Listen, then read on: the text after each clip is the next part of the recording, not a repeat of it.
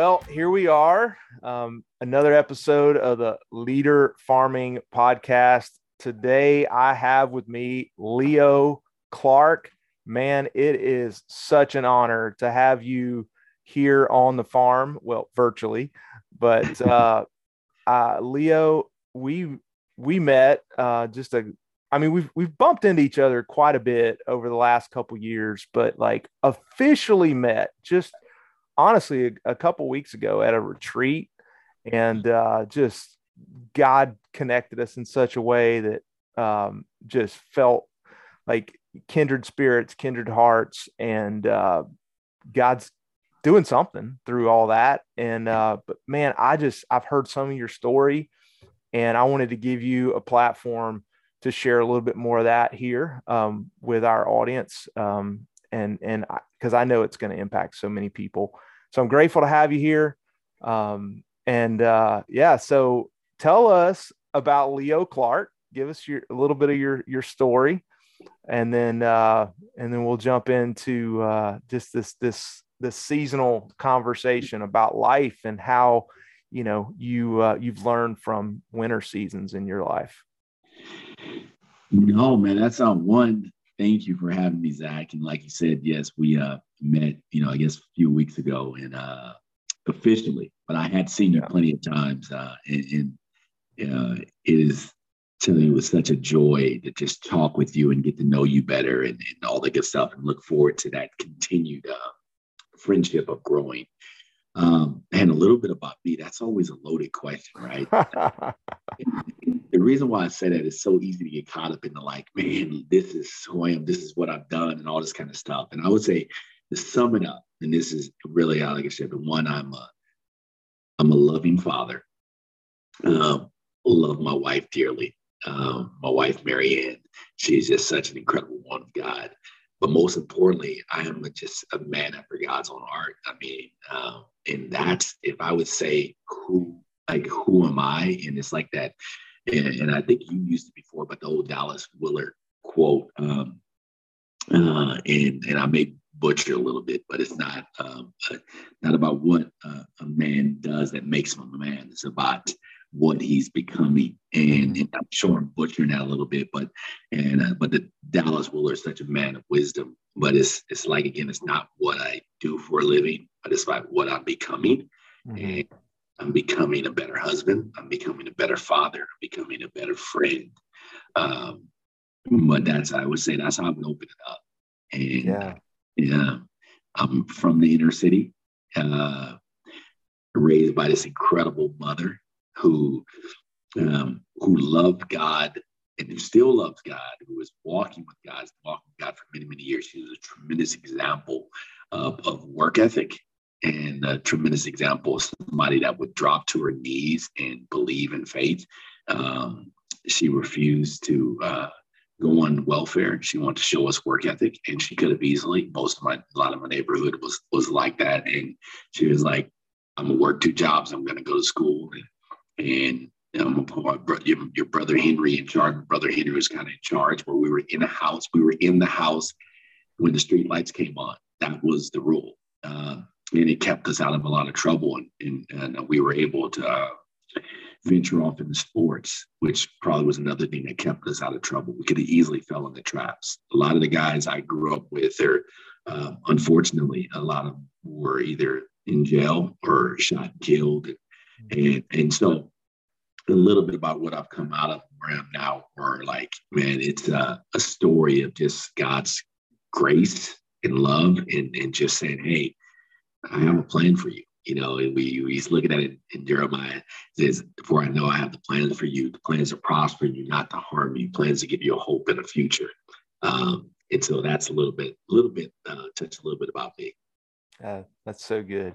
Well, I think for our listeners, I know you don't like to talk about yourself, and from a background of all that you've been through and all that you've done, like so many people lead with that. In fact, you and I are part of a community where when we come together for retreats, we call each other chimney sweeps.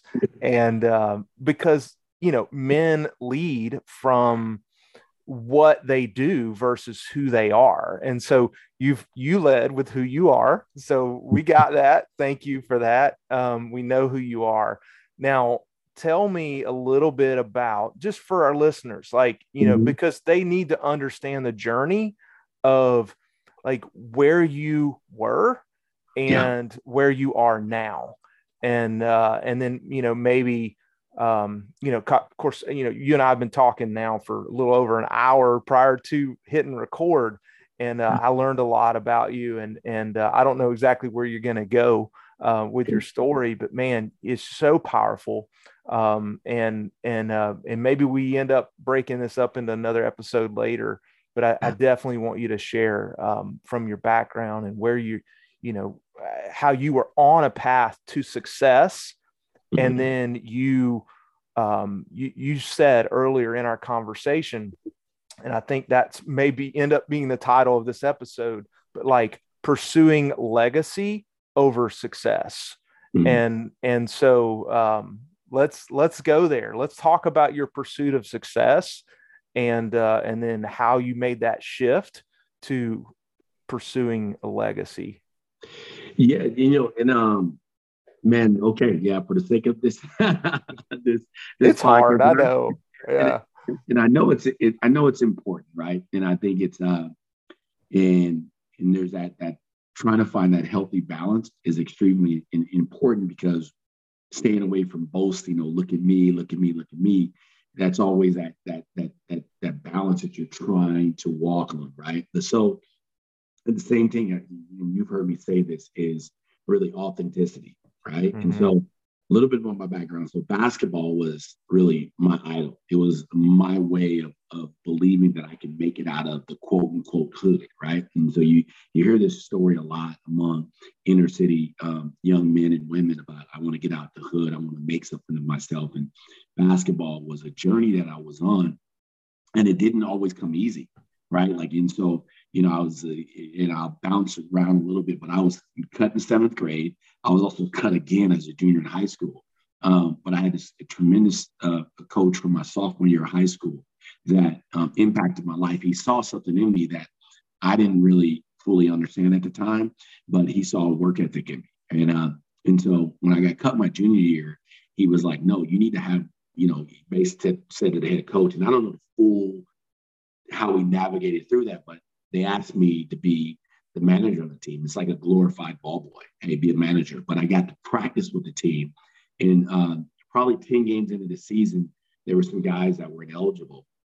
And the coach was like, basically, you earned a spot on the team.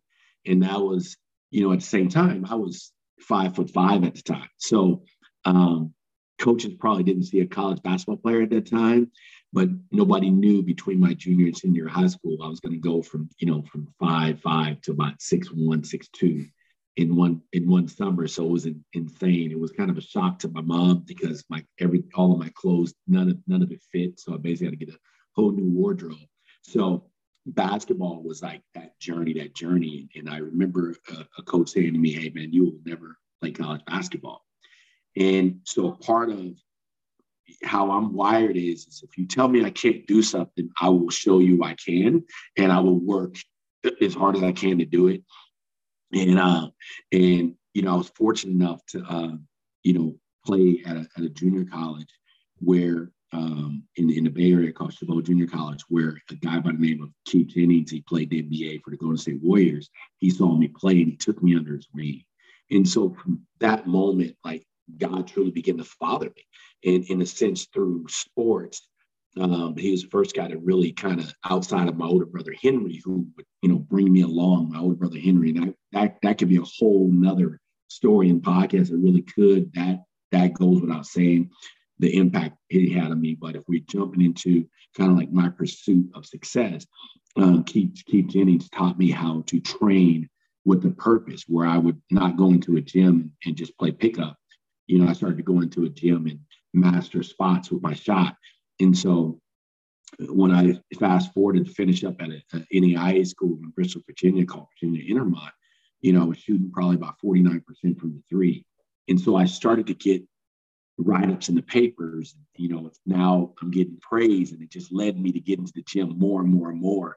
And so bouncing to like, finishing up college, Keith Jennings at the time, he was no longer with the Warriors. He was over in France. He says, come visit me in France. And that's how I got my first opportunity playing overseas. So he impacted my life in a lot of ways in the sense of like helping me get opportunities. And, I was able to, spend time in France, Belgium, Holland, and Turkey playing professional basketball.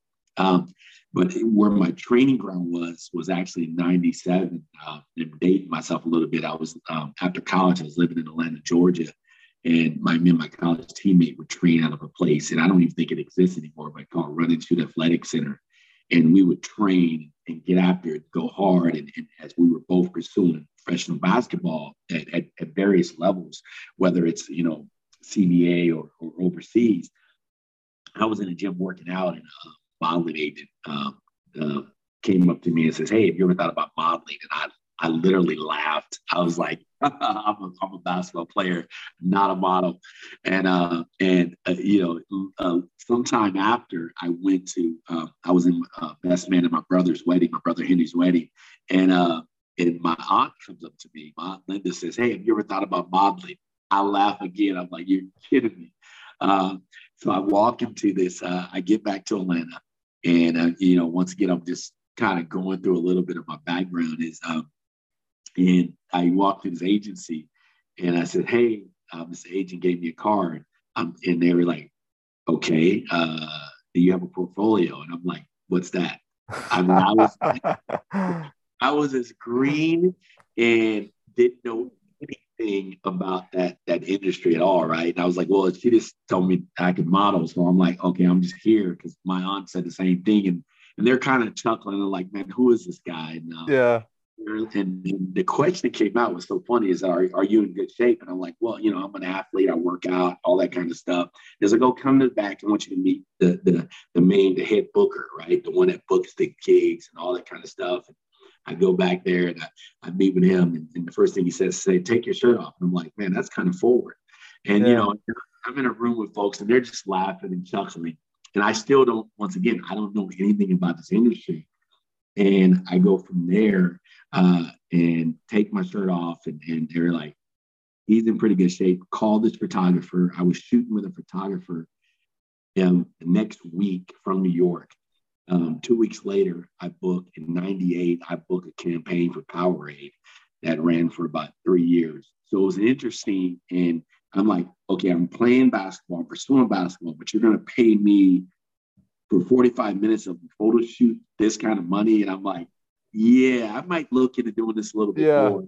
Yeah. So I was straddling this line of pursuing basketball and modeling. And in modeling, that industry is so crazy, but I'll leave some names nameless. But I had an incident where, a photographer kind of put his hands on me and I was like, "Listen, man, that's not me, man. Don't put your hands on me again. There's going to be problems." So I for a period of time, I kind of got, so to speak, now I don't know if the word blackball is the right word, but I had a tough time getting jobs because of that experience. Because at that time, you couldn't get away with that stuff now. But at that time, that was like that was the thing, right? And so I was like, all right. And so I step away from that. I'm back over, in Europe playing ball, and some friends of mine were living in the Texas area. And then I ended up moving from Atlanta to Texas. And while I was there, I started, training a lot of kids in basketball and fell in love with impacting lives of kids through basketball. And then I, fell into, I would say I almost fell into the right word, but my old agent from Atlanta says, "Hey, you should think about, doing some commercials." And I was like, "Oh man, that'd be fun." Took some commercial classes. And funny story is like, I literally, I go meet with an agency. Agency is like, "What? Hey, you probably don't have a chance to be a model, but you might have a chance in the acting industry." And at this time, man, no, I never told them anything about my modeling background, none of that. So it was like perfect. I was like, cool. Nobody's gonna ask me to model. Nobody's gonna hit on me and try to touch me. I don't have to do that anymore. I can just go and do commercials, right? And I end up shooting with another photographer from New York, and that photographer tells that agent, like, there's only two people in your agency that can make it in modeling in New York, and that's Leo and another girl. And then the agent comes back to me and is like, hey, have you thought about modeling? And I was like, no, not interested. So I go out for a commercial audition, new to this industry. I don't have a clue, Zach, of what to do with this. I'm just like, so I walk into the room. Literally, this is what I said. Hey, how's everybody doing? What's going on? And I'm like, and I'm just going in there just having fun, right? And little did I know, to me, that was going to kind of be something that I was going to carry on in my career of auditioning, especially in the commercial scene. And so I go to this first audition. I end up getting a call back. The funny thing about the story is I didn't know what a callback was. I didn't know I was supposed to tell my agent I was booking out. But when I got a call back, I was actually in California visiting, my future wife. And so they're like, hey, Leo, you got a call back the next day. And I'm like, yeah, that's a problem. I'm in California. And they were like, what? So here it is. I got a call back for this commercial. And I wasn't going to make it. And the funny story is they booked me anyway. First commercial audition, had no clue, didn't go to the callback, and they booked me anyway.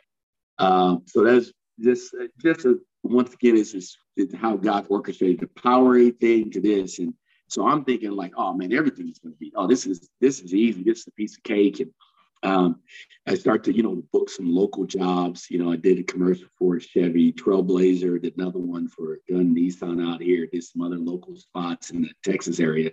And I was like, oh, I'm rolling. This is good. And then my wife and I would get married. And I shared a little bit about that with you as far as we're on our way back or driving back through through LA, and a photographer that I had shot with in New York before, and says, hey, I'm working on a portfolio. Can I take some shots of you? And one of those pictures ended up on his desk, and a manager saw it, and they flew me to LA to audition. And so, but I'd been married, a short time. And this is, this is at the time, this is 2003. And I'm like, dude, I'm not moving to LA. I just got married. I just moved my wife from Northern California to Texas. There's no way I'm moving to LA. And I was like, and I tell my wife about it. She was like, well, when are we going? Like, this is adventure. Like, and I'm like, what? I said, well, I'm gonna ask my mentor. He's gonna think I'm nuts. And he's like, when are you going? And after 3 months of living in Austin with my wife, I'd been there prior for 4 years. I ended up moving to LA. My wife and I ended up moving to LA to start my acting career out there. And let's just say it was a challenge, because it was the first time I didn't book anything for like 6 months. And I used to chart my no's. I got to the point where saying I'm chasing no's to get through them so I can get to that yes. Yeah. And I think I found the book when I was unpacking, and I was showing my boys. I said, look at how many no's I had before I got to that yes. And it was probably one of the best things that happened to me, because it was definitely humbling. It was challenging. My wife and I were eating top ramen and hot dogs. We were gourmet top ramen chefs. My wife did a little better than I did. She would put spinach, eggs. She would do it. And I said, I knew I had one, a woman, as they would say, ride or die, or she's down with me through it all. And so, we had spent 14 years out there in LA from 2003 to 2017. I was fortunate enough to, over my time, to do about 15 national commercials, television shows like Criminal Minds, Bones, CSI New York, General Hospital. So I'm thankful and fortunate. At the same time, I just remember God calling me out of that industry to spend more time with my kids. They were young. My wife and I, now you look at, we're up to like around 2010, we had 3 energetic boys, at the time, 5, 2 and 1. And so it wasn't much sleep. Yeah. trying to pursue a career in acting and spend time with your kids is not always easy. And it's kind of like, I remember God saying to me, you got to choose your kids or this career. And I chose my family, and I don't regret it at all. And here we are living in Austin, Texas now. We've been here for about 5 years now. Wow. Well, brother, that says a lot about who you are, even though you told us what you did, and so let's talk about this whole, you could go a lot of different directions here, but let's dive into a season in particular, in that either in what you just shared or something beyond that you would describe as a winter season in your life, where all hope was lost and you felt like this was it, and then looking back you see, wow, God was in that, and I have grown, I have become a better version and more of the person that God created me to be as a result of having gone through that. And so, just share that with us. Yeah, that's that can Zach, being real with you, that can go a lot of directions, right? We talk about that winter seasons, and I can probably touch on that in so many stages of my life, from childhood to even up to now. And as I really contemplate answering that,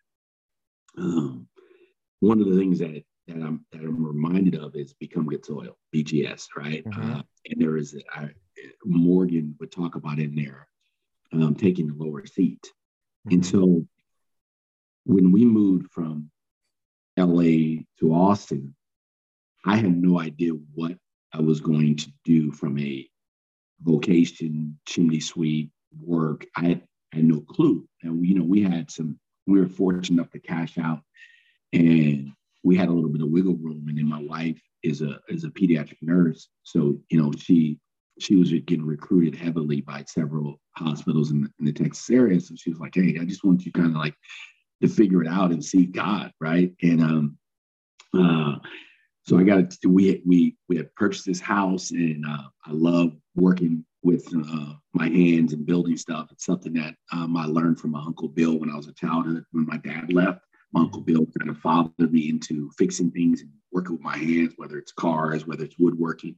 But woodworking was it's a hobby that I began to excel in. I feel like God has given me this unique gift to see something and be able to kind of recreate it with when it comes to woodworking. And so so basically I began to build a bunch of the furniture that we were going to put into our new home. And so I had all this time, and my kids would go, I'd take my kids to school, and then I would go into the woodworking thing, and I would be working in woodworking.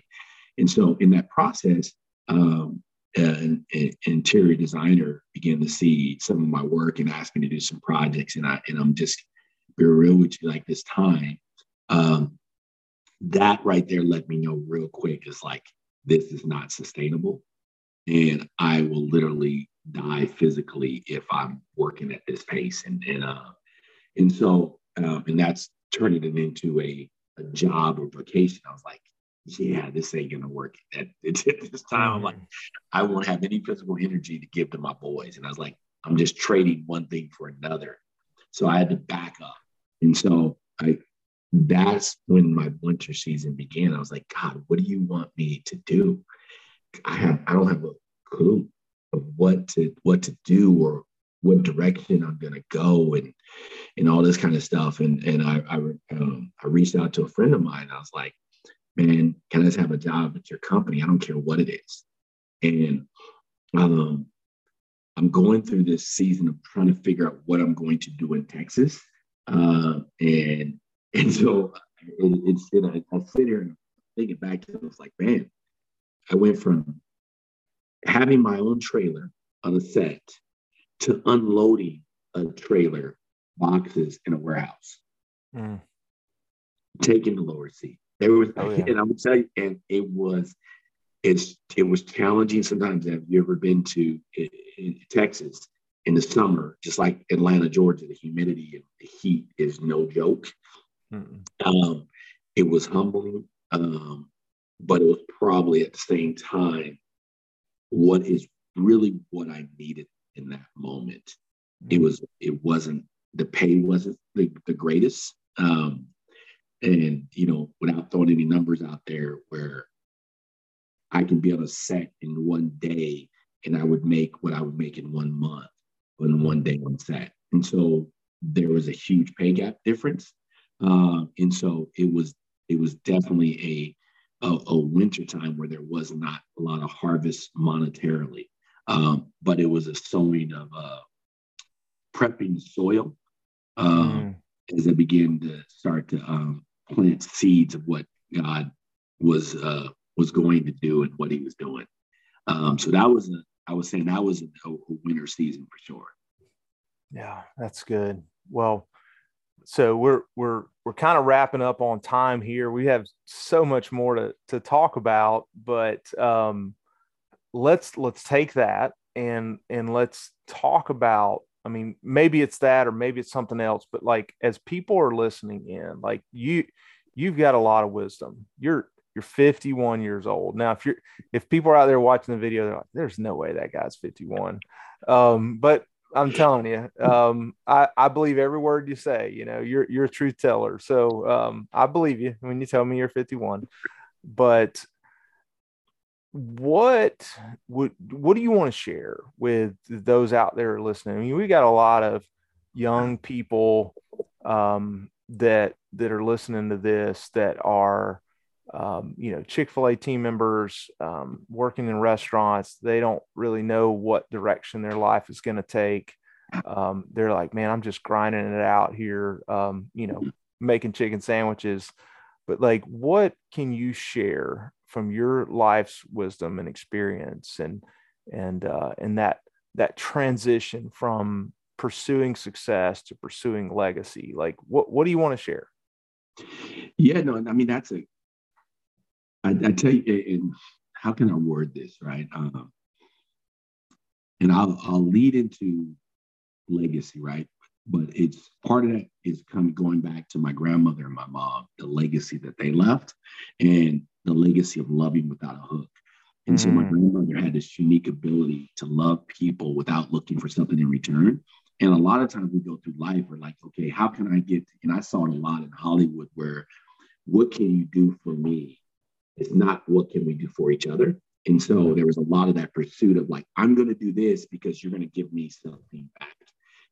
But then learning to love those and not looking for something in return. And that kind of happened. That for me happened organically, leading into now where I think more legacy, where when it's all said and done, what would people say about me? So a kid by the name of Chris Conlon, when I was living in Austin in early 2000s, he used to ask me about working with him in basketball, and helping that kid succeed in basketball was much bigger than basketball. It was really about building a relationship, and where he got to observe me walk as not only a man, but most importantly, a man of God. And I look at him now, you fast forward, he's in his mid 30s, and he's happily married, and he's a tremendous father. And he shares with me countless times, like, dude, I appreciate it. Thank you. But how I impacted his life.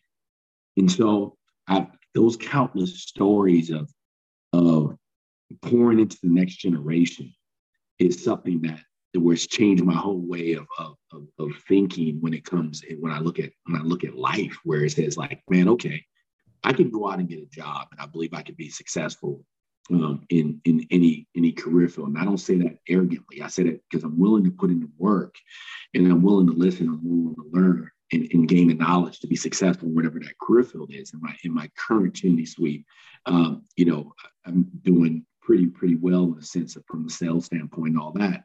But at the same time, it doesn't make me come alive like when I'm coaching kids in basketball, coaching someone in life.